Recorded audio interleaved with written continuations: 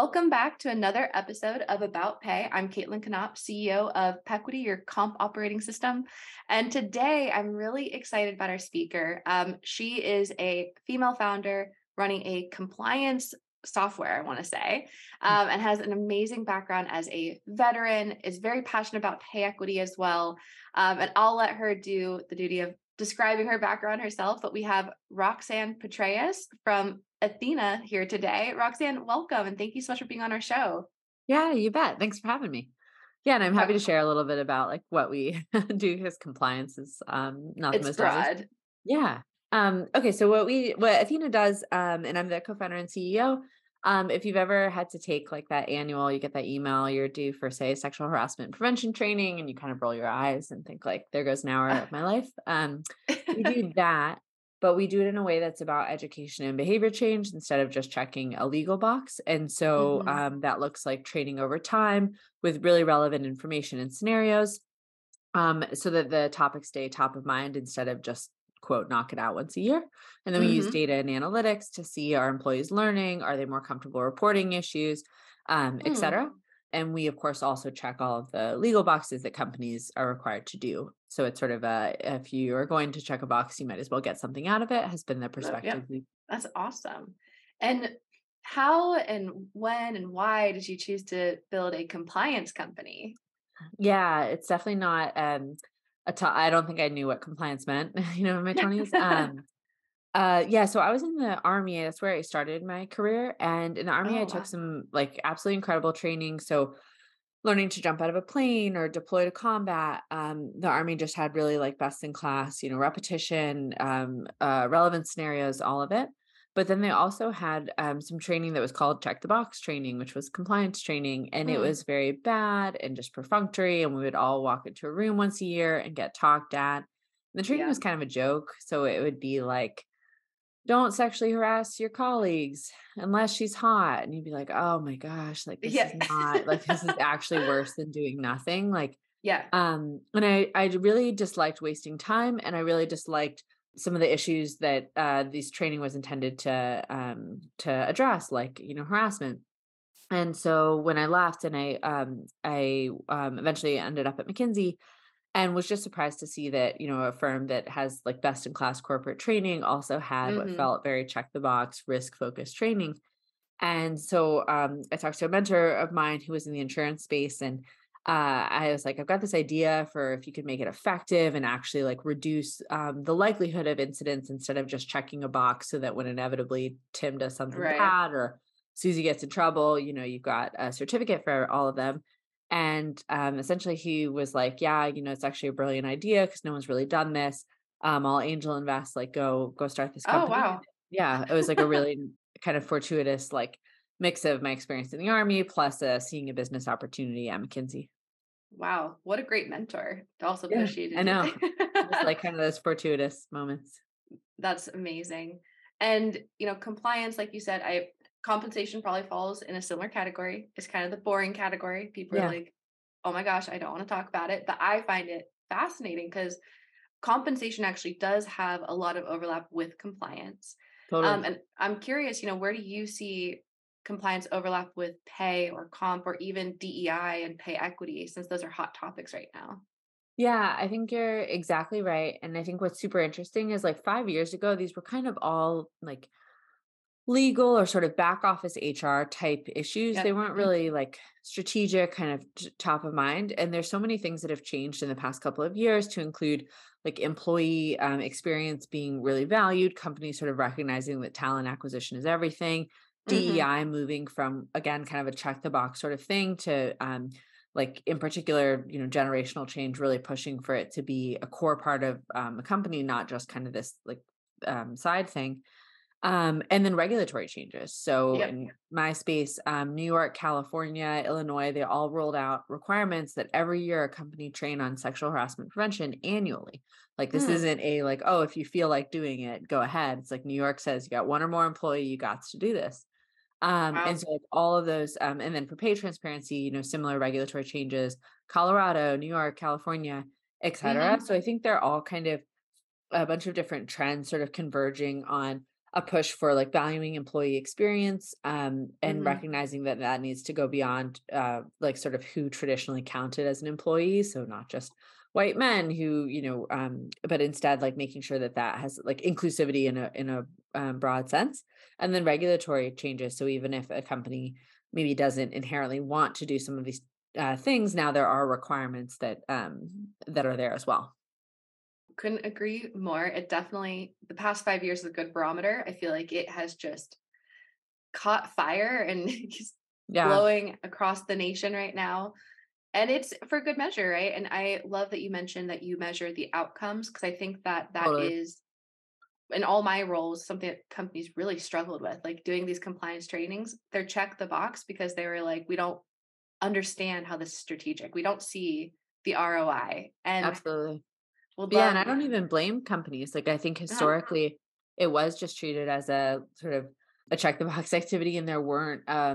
I remember coming across this study a while ago and just being like, surely this, like, how can this not be more well known?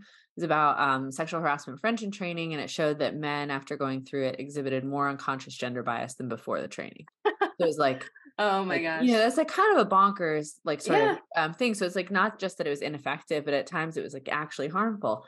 And this was just the industry norm up until very recently. And then we've started to do white papers and publish our research and publish our stats. We actually just passed 1 million positive employee reviews in our Oh training, wow. because like my experience was I was never able to say this is bad, like this is dumb, this is Yeah. irrelevant. No one asked my opinion because I think they didn't want it. Yeah. And so I think building products that really feed off of employee feedback is so important, because then we can be transparent to our customers and say like, here's how your team's responding, here's how they're learning, here's how they're growing, instead of making it this kind of black box where we just don't really share any data because the data is not very flattering. Love that. Lions, there's so many parallels to the compensation Yes. world.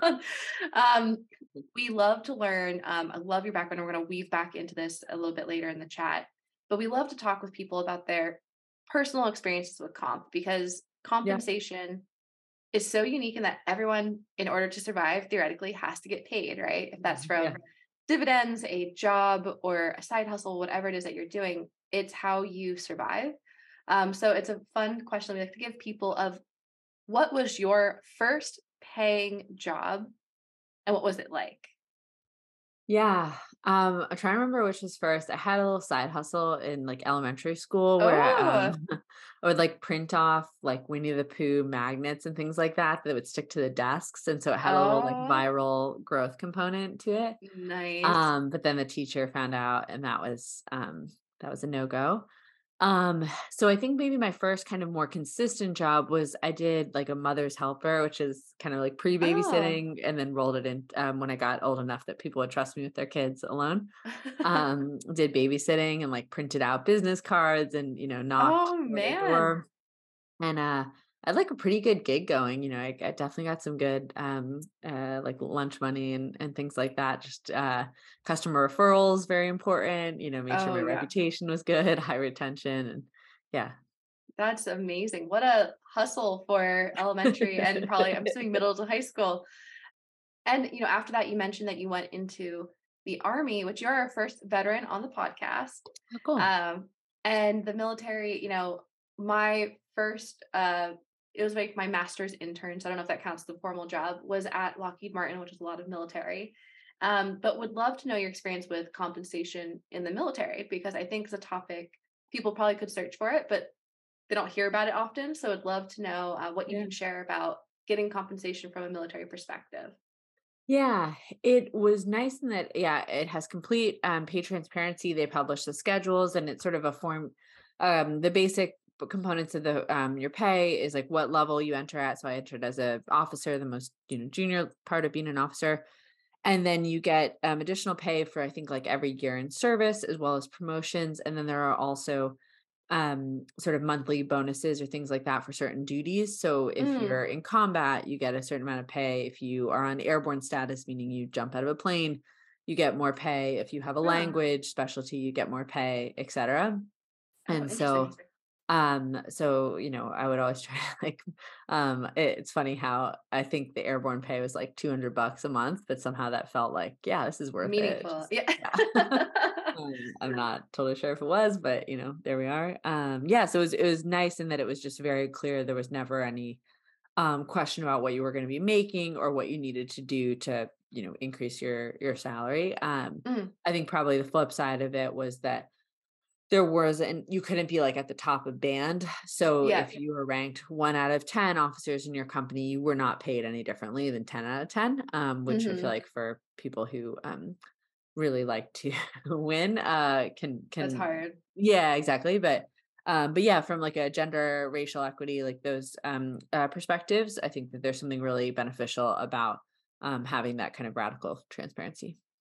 And I love, just to pick at that for a second, because I think this almost gets to the root of the issue I think a lot of companies are struggling with right now with the new pay transparency laws and the new pay equity reporting requirements, which is, these laws are designed to help equal the playing field of information. And the idea is that that'll help with pay equity. But most of these companies are not military, right? So there isn't like the standardization, it's pay for performance.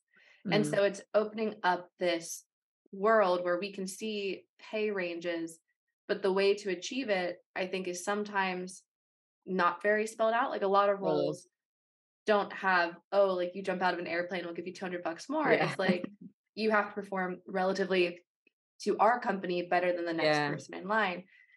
So I'm curious, coming from like this military background where it sounds, I can imagine it was very equitable, right? Like there's probably no pay disparity because that would be audited somewhere or caught very quickly. Yeah. And then going into the corporate world, what do you think has been the most eye-opening part of that? Like, there's some obvious challenges, but what's maybe some subtle differences that are important to note? And it's funny because I actually haven't been like a employee in corporate America for all that long because I Hmm. started my first company was at McKinsey and now started at Athena. So, but I think you're hitting on something that like you can kind of you can like hide the real meat of it. So in the Hmm. meaning if you say like, oh, okay, we'll be transparent about pay, and if you're in the top of band, you're going to make X, but then you just kind of hid the details. So like, what's top of band mean? Like, how do I get in top of band? What if Hmm. am I in middle?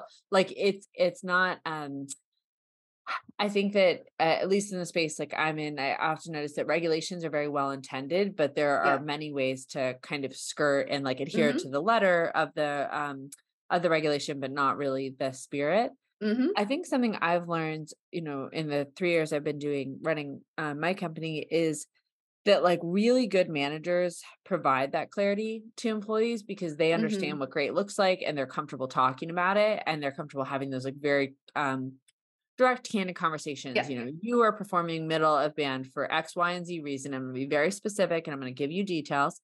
And if you wanted to get to top of band or you want to get a promotion, you need to do these, 5 things differently. And I think mediocre and not great managers kind of do things like you're doing great, you're crushing it, Oh, yeah. or like, yeah, you're doing okay. And it's like all of those are very vague things. And it actually takes an excellent manager to be able to articulate with precision what excellent looks like. That's probably been for me like a big takeaway of private sector versus the military. I think that's a amazing call out because I completely agree. Obviously, with Pequity, we do not do compensation tests. I always call it out, but we have a system where it hopefully enhances pay equity because we're offering consistency and accuracy, and we're Yeah. automating your processes to eliminate the cracks that can exist. But the reason I actually focus on that so much, people are like, why don't you do a pay equity test? Is because there's so many ways to skirt, to your point, the Yeah. spirit of the law. And we see it time and time again with these large companies that end up in the news where, yeah, if you're in the same role, level, location, and performing similar work, you are paid exactly the same. There's no pay disparity. But then when you zoom out, you find women and minorities who are paid overall less because they were leveled lower or Yeah. they're put into a different job category. And Totally. because that job category is different and they claim, there's easy ways to claim it, right? Because everyone wears many hats. So you can say, oh, Yeah. they're doing this one different task and that's why they're in a different group. And it breaks my heart when I see that. And I know why companies do it. I totally get it. Usually there is a good spirit where they're like, oh shoot, we see an issue, we're gonna fix it. But first, like to, cover Yeah. ourselves, we're gonna do this thing. And I just, that it guts me because it's like there's ways to solve it. And I love hearing that there's companies like Athena out there who are even helping from the compliance and sexual harassment and these other things, because those are, pay equity is one side of the coin. This is the other side too, like how we treat people in the workplace, how we handle sensitive information, how we get through very important topics, all ties back to it too. So Yeah. definitely hear you. It's interesting to think of a world where that, maybe we should be like the military and it's like you come into the office 5 minutes early every day, you get a $200 bonus. Maybe Well, if that's it the was like the answer. military, you would get in trouble for only being 5 minutes early. So, Oh, well, maybe not. yeah. Um, and, I think that your perspective is also interesting because from what I understand, Athena is also fully distributed. Pequity is as well. And I know that this remote world and this world of flexible work has caused a huge conundrum for companies where they can no longer see their employees Mhm. day to day. And to your point on good and bad managers, that has direct implications on compensation. So I'm wondering from your perspective, what drove Athena to want to be fully distributed and remote? Um, and how has that impacted the way that you build your org and your, designs around performance and compensation? Yeah, so we were around for a couple months before the pandemic hit. And so, in those couple months we were in person in New York. And then the pandemic, hit and stayed. Hmm. And so we went remote. And I'm like incredibly glad we did for I think all the reasons that people generally like remote. So we were able to hire great talent, in a bunch of different places. Um, and then like for me personally, but now I've seen I was the first one in the company to take maternity leave. But now for others, I see that as like a huge impact on caregivers, like parents in Hmm. particular. So, if suddenly, which seems to happen like every other week, my kid is sick and I need to, go grab him, like it just like it allows, I mean, I remember I was fundraising for one of our rounds and I could like finish a pitch meeting and then go help with bath time. And Oh, wow. otherwise I'd be stuck in San Francisco in some like hotel, Hmm. and it like would make it really, really difficult for me to both be A the parent I want to parent. be and the leader. And so I've really liked it. I think there are absolutely like challenges of remote first, and we've invested, heavily in kind of building out a culture and a high performance culture. And so that has meant that we have, like kind of had to train ourselves, our managers, on being able to measure outputs, not inputs. Cause I think what you would Yep. normally do is Hmm. be like, everyone here at 9:30, okay, like, and then Yep. if it's like, like I walked by your desk at 6 and you weren't there, like what's going on? Yep. And what we've really tried to emphasize is like, I don't really care if you were at your desk at 6 p.m. or 6 a.m., Hmm. like live your life. But what I do care about is like I gave you these standards and you met them, you exceeded them, or you didn't. And so really pushing managers to have those direct conversations with their direct reports about like you're performing to my standards or you aren't, and here's like the deviation. But it absolutely takes some coaching because it is in many ways much easier to just look around and sort of feel like everyone's at their computer, they must be working, even though like let's be real, I've been at my computer not working like many a times when Yeah. I had a desk job. But yeah, I think it's just a really kind of similar to what our training does, like try to focus on outputs, not just did you sit there. I love that. And it aligns. I always tell people we're an output, not an input culture. And we only look at the Totally. inputs when the outputs don't meet expectations, right? So Yes, exactly, that's right. Yeah. I love hearing that as well. Yeah. And, on that side too of helping with managers and this training, I am curious to hear, you put out a blog recently about pay equity, and these pay transparency laws are top of mind and they're kind of compliance driven. Everyone's freaking out with how do I meet the expectations of this law and like what do I have to Yeah. do? Would love to know your take or how you're approaching the laws and anything on pay equity as well. I think would be fascinating. Totally. Yeah. So we sort of embraced pay transparency probably starting about a year ago. We had a couple of Hmm. kind of cool moments. So our VP of engineering wrote a blog post kind of asking like why engineers don't stay at companies longer, and it went viral on like Hacker News. Oh, And so then wow. he had a follow up about, okay, we've now like designed our pay structure to encourage retention of engineers, and he published it. And then Oh, we saw wow. this huge influx of engineers coming, applying for our jobs. It was like, that's interesting. And slowly throughout the org, we started to post, salary bands for our jobs, and kind of embrace pay transparency. And so when we saw that, I think Colorado was the first, we're starting to mandate it. Thankfully, that actually didn't require us to do like anything very different, because we Yeah. were already doing it. The reason we were doing it is because see this incredible VP of people, Melanie Naranjo, and she made the pitch to me like quite early about, hey, this is going to have all these benefits. And like, to be totally candid, I think I had maybe what would be like a sort of traditional CEO attitude of like, I don't know, transparency is scary. Like, Yeah. Of it course. just seems scary. Like, I like having information and deciding if I want to share it or not. But once I'm Yep. forced and it's all out there, that just feels scary.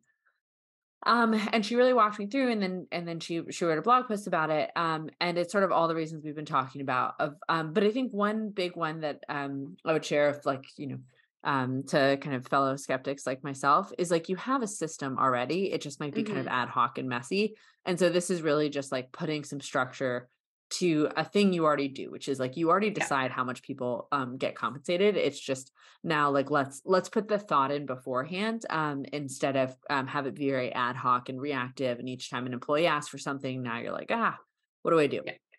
And so that proactive versus reactive element like really Yep. landed with me, because I feel like, when you get past a certain point of employees, like structure and process and operations become a huge competitive advantage if you're not Hmm. just walking into every meeting, every one-on-one with an employee, not sure if you're suddenly going to get a ask for a raise, and shoot, I'm going to have to respond to each of these. Like, and then I think the other big line of argument that very much resonated with me was the equity, in the sense of gender, race, like all of the stats are, just kind of like very clear that there are a lot of components to which types of employees advocate for themselves Yeah. and at what frequency, and that like consistently results in disparity. So, I was like, well, we're a company that was like sort of born out of research on what's effective in this space. So we should do what's effective for pay. I love hearing companies that publish anything about their pay policies, because it's for Yeah. some reason it's very scary to people, and I do get it, but I'm also sometimes like even at our company, I'm like, I want to sit down and write it down word for word, and I know I don't know. There's always like sometimes a feeling of fear. What where can people, is it published today? Can people find that? Are able to look at it? Yeah. They're all on our blog, and I can shoot you some of the, if you have show notes or something like that. I think like Matt's article on the engineering, in particular, was really of interest to folks in tech, because like getting an engineer to stay is like Oh really yeah. hard. Like, you put a lot of work into that. And so he just published this like really thoughtful analysis, which is how we do it today. Melanie's blog post up there as well. So yeah, I'm happy to share all of this, because I think we have a very like empowered decision making kind of process at Athena, and so it was neat to see both of these leaders just come up with like very clever solutions. I love that. And do you feel that, I hear a lot of things that I also resonate. I love trying to empower my team. And I'm like, tell me what you want to do. I don't want to hire smart people to tell them what to do. I want them to Yeah. come in and lead there. Do you feel like that came from your previous experience? Is that something that's just innate in you? Or do you think like being in the military and this like focus on process, or, where do these inspirations come from? Yeah, I think it came from probably like I loved my experience in the military, but I also found it kind of stifling, because Mm. it is hard to take the initiative, and there's like a bunch of reasons why. Like, you do not want every person having their own idea about like Yeah. how to conduct an operation. Like, it's, it's kind of like a sports team. You need, You need a process and coach. structure, and yeah, exactly, a coach, all of it.